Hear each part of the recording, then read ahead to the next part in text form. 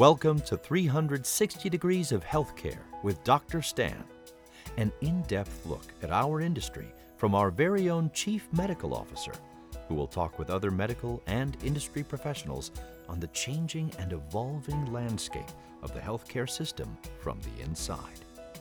And now, live from Zero Studios, our very own infectious disease expert with a contagious personality, Dr. Stan Schwartz.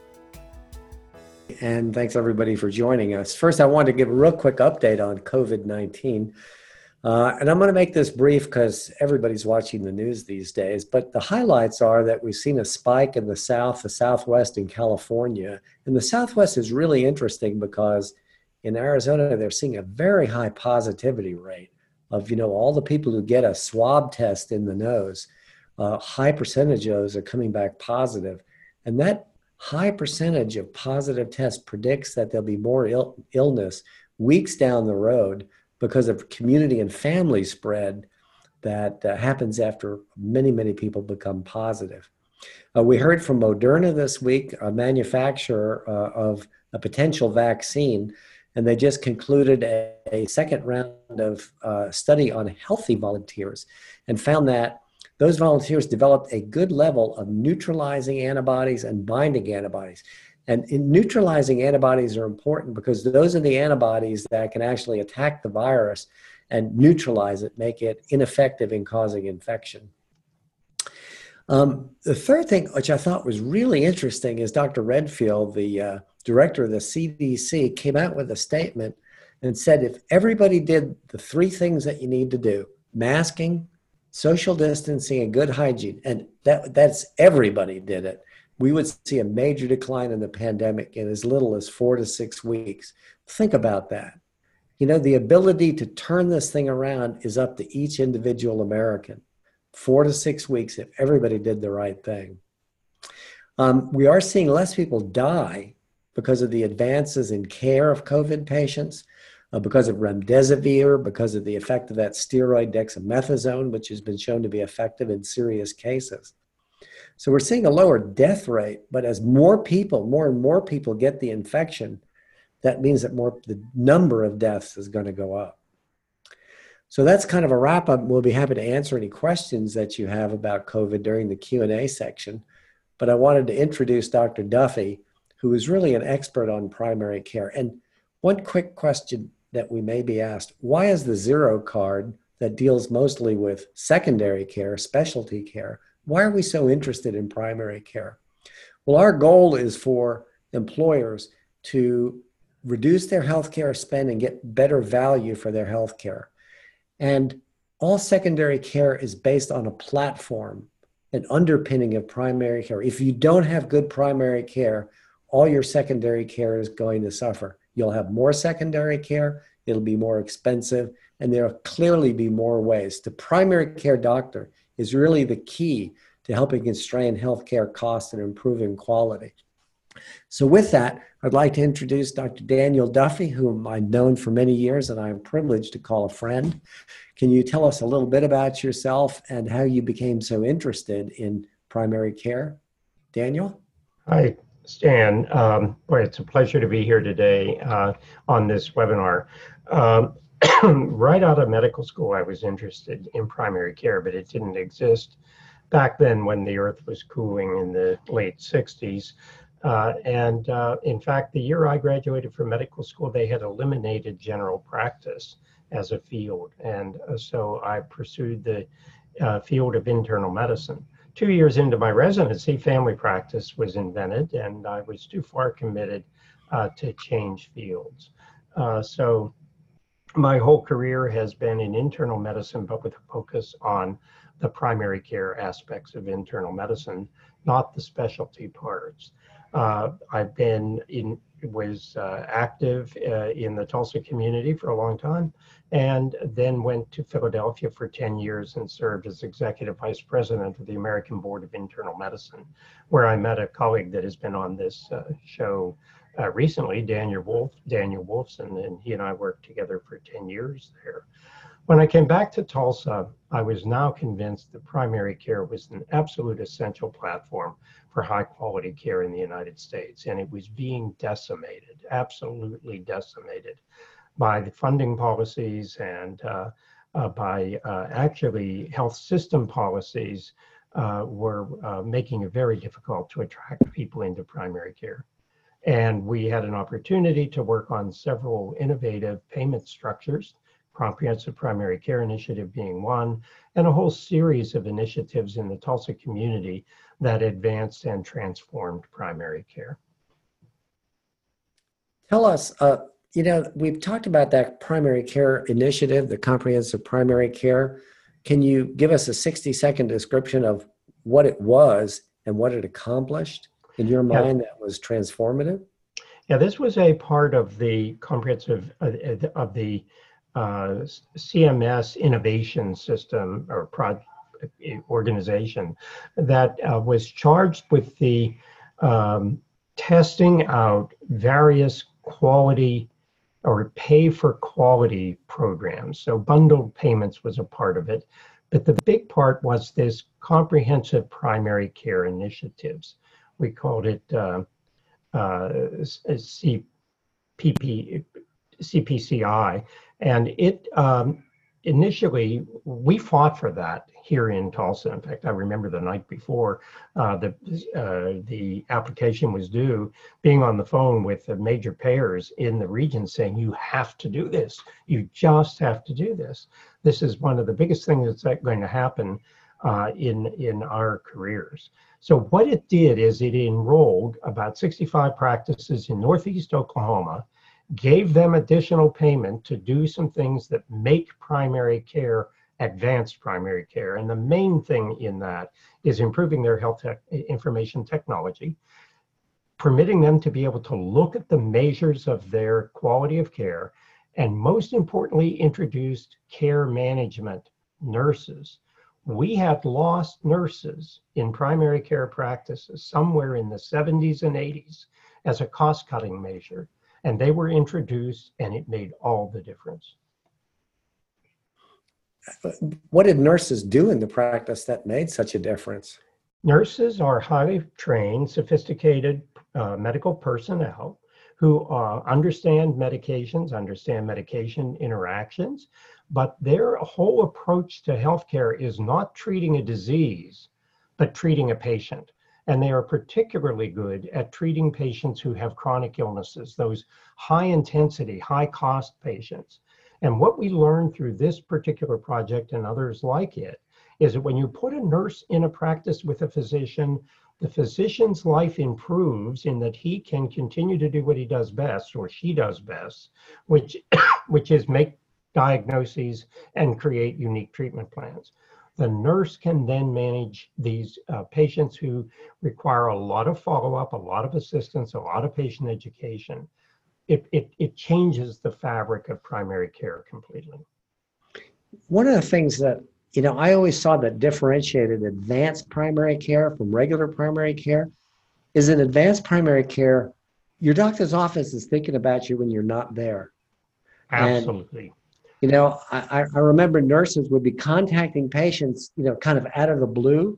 You know, why are you calling me? I'm not sick. Well, I'm calling you because it's time for you to get this, or I wanted to be sure that you had good follow-up. Or I think the amazing thing was that the doctor's offices would call the patients like right after they got to the emergency room and, you know, would say, you know, what happened? Can we see you? And I remember one example where they actually called a patient who was sitting in the emergency room waiting to be seen because they had this electronic hookup, you know, between the hospital, the emergency room, and their office. They kind of always knew where their patient was.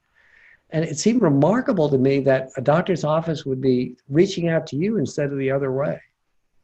You're right on. And those are the aspects of advanced primary care that payers really need to pay attention to. One is, do they have advanced technology to be able to track where their patients are, get in touch with their patients, and let their patients get in touch with them through multiple modalities of access, a patient portal, and having staff within the practice to actually do this thing that you talked about, which happened in the Comprehensive Primary Care Initiative in Northeastern Oklahoma regularly.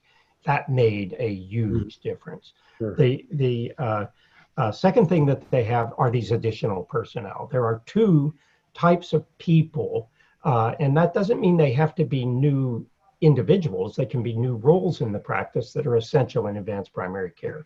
One is a care coordinator or a care manager or a nursing care manager. This doesn't have to be an RN, but it's best that it be someone with advanced experience or training.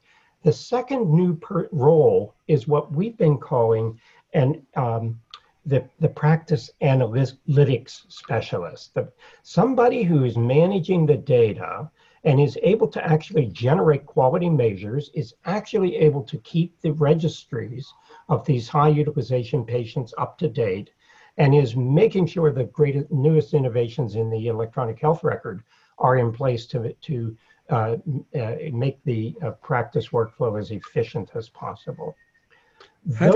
Those things added to a smart primary care clinician really is advanced primary care. Sorry, Stan.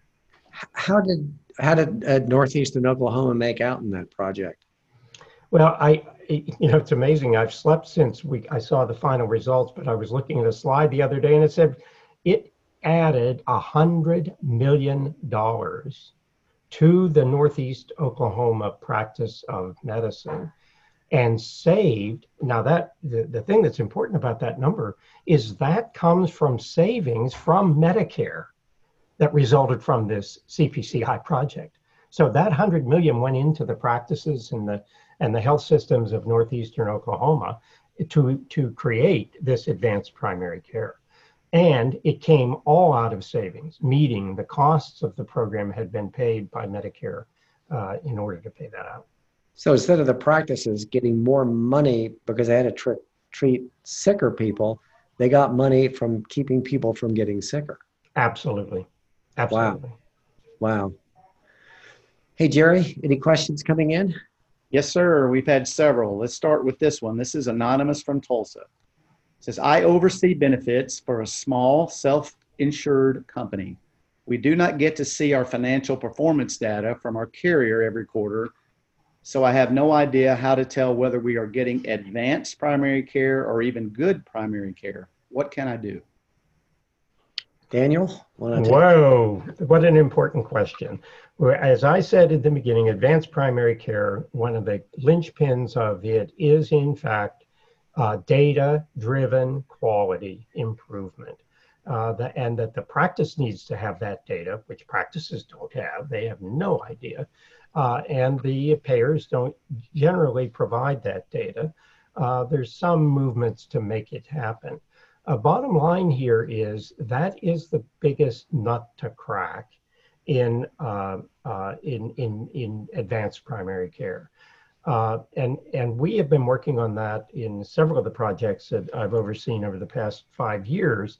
And the single biggest barrier to it is the terrible disorganization of financial payment data, clinical data, and outcomes data. We just have, they're all in different places, run by different people who think they own the data, when in fact it all relates to what you all are interested in, is what am I getting for the money I'm putting in?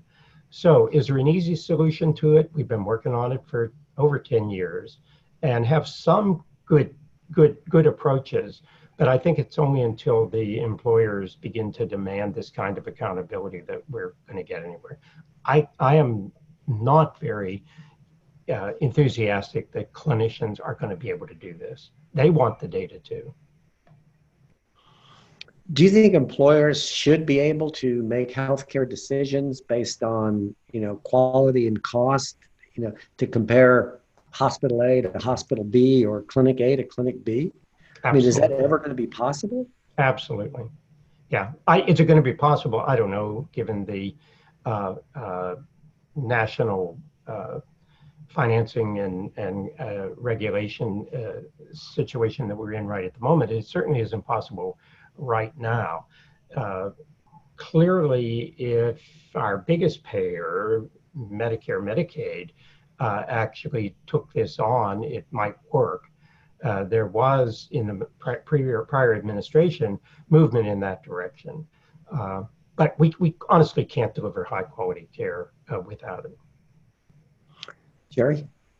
All right, another question, and this is one that's been on my mind a lot as well, because we're obviously seeing a transformation in the way that the world works today. But this is a really good one. Will I get to see my doctor in person again, or are e-visits going to be a permanent way of seeing my doctor?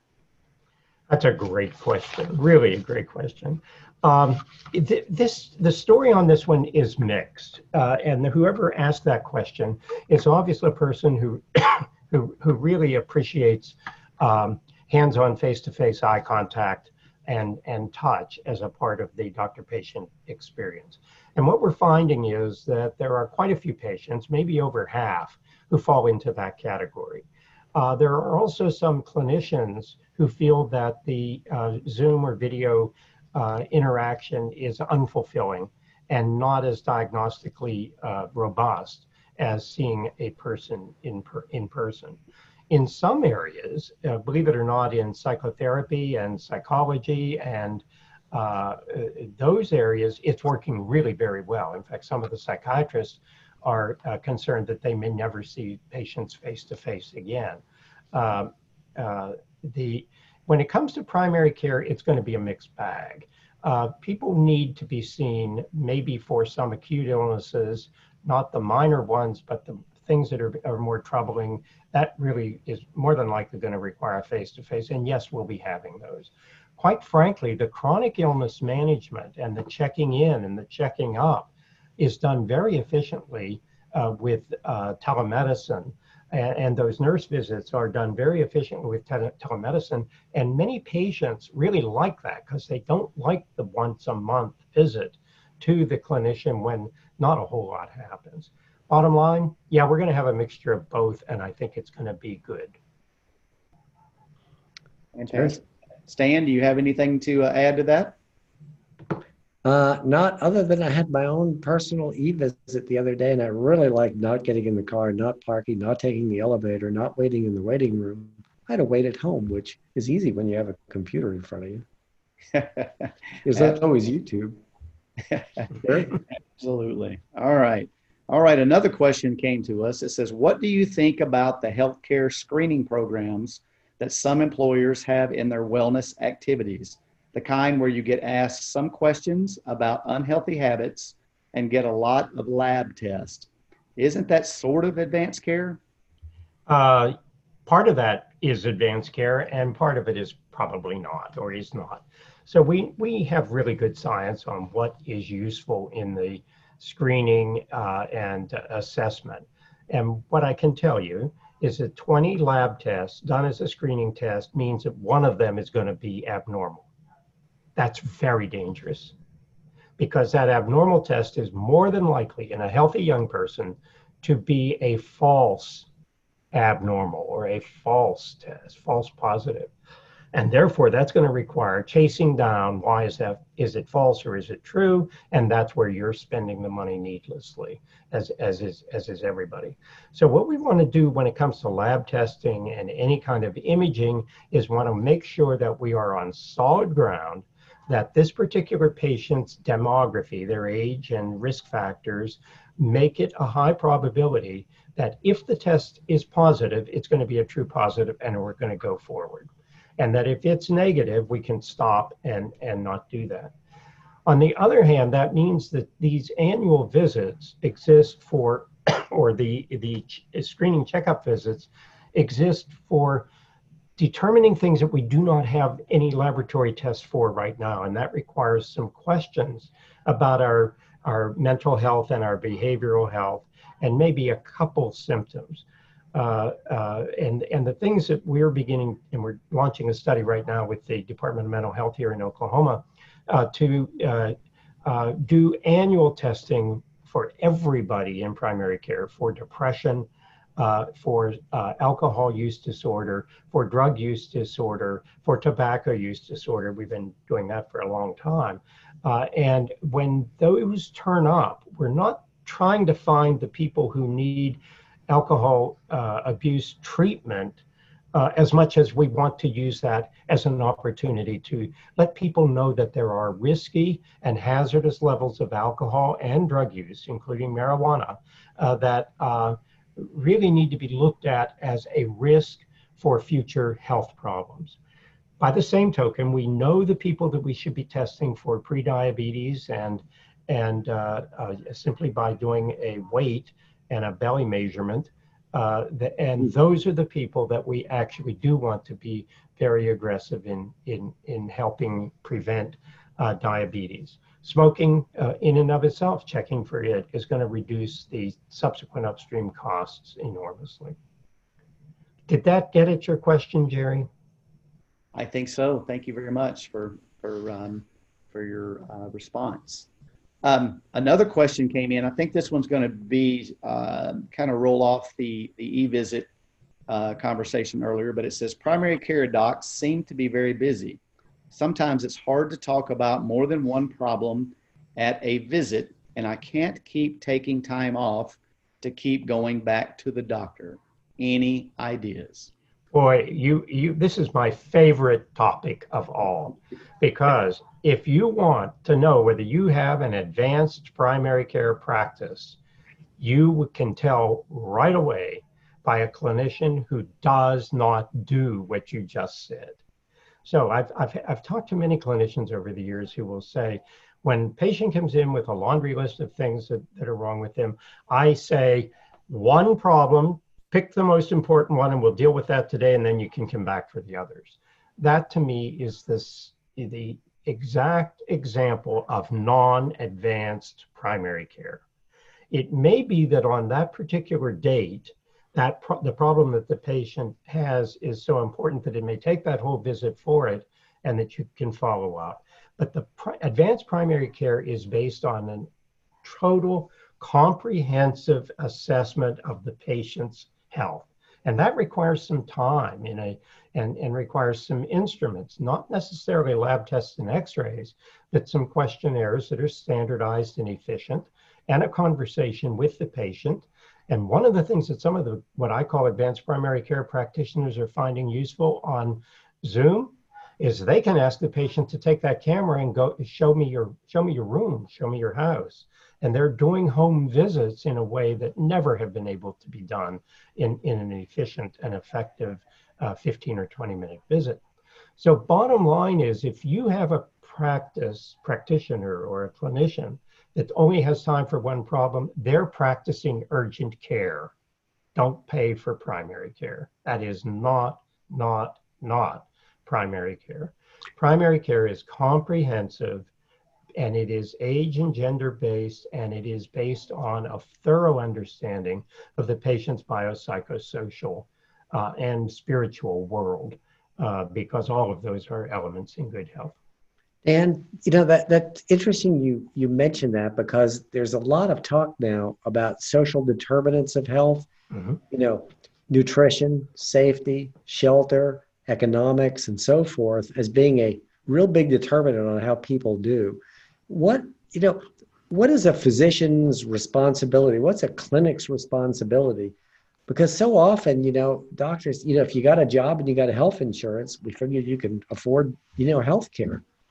Can you elucidate a little bit on that? Yeah, sure can. And that's, again, a place where partnership between the employer and the primary care practices can really, really pay off. We've done a lot of work with looking at the social determinants of health. At OU, we have been measuring. We've asked a series of, I think, 15 questions that get at, do the patients have food insecurity? Do they have domestic violence in their house? We've added to it the adverse childhood experiences. Have they had disruptive childhoods, divorce in the family, incarceration, drug abuse, and so on, so that we have a pretty good picture of what's going on in that patient's environment, neighborhood, their income, and so on. But that's about as far as it can go, because primary care practices are ill-equipped to solve those social problems. Right. On the other hand, there are enormous numbers of agencies, both governmental and private and faith-based, that are able to help with those. And they often go unused because the patients who need them aren't connected to it. So what we're realizing now is advanced primary care also has as a function being aware of the psychosocial aspects of the patient, having that as part of the health problems that the patient may have, and a tight link to the services within the community that the patient can get help for. And quite frankly, Stan, that's an area that is at the forefront of research right at the moment in how to make that happen. The assumption is if you have a good paying job, you don't have any of those problems.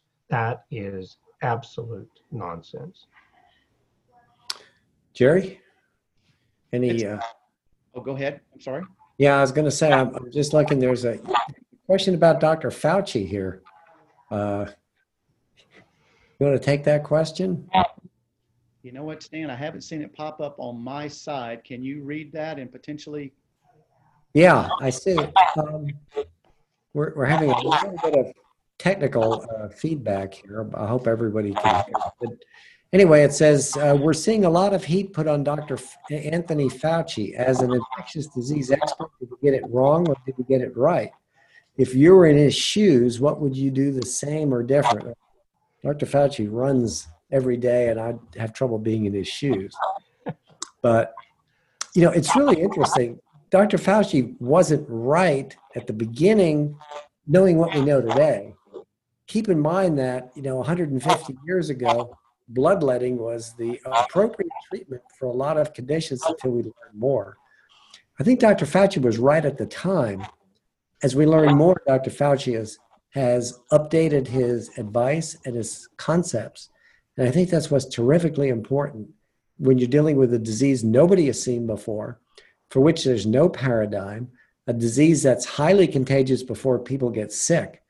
I think he did a reasonable job. And to go back to January or February and say, well, in retrospect, some of those things weren't right, I don't think that's entirely fair. Well, thank you, Stan. Well, we sincerely hope that having access to our experts in the field has been a valuable resource as we continue to navigate the impacts of COVID-19.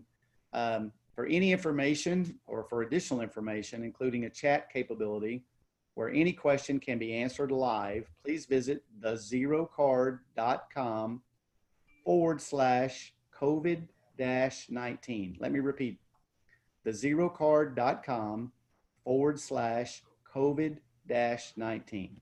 On behalf of Dr. Stan Swartz and our special guest, Dr. Daniel Duffy, and myself, Jerry Wilkins, the Director of Sales at the ZeroCard, we sincerely thank you and hope to see you again in 2 weeks at the same time, the same place.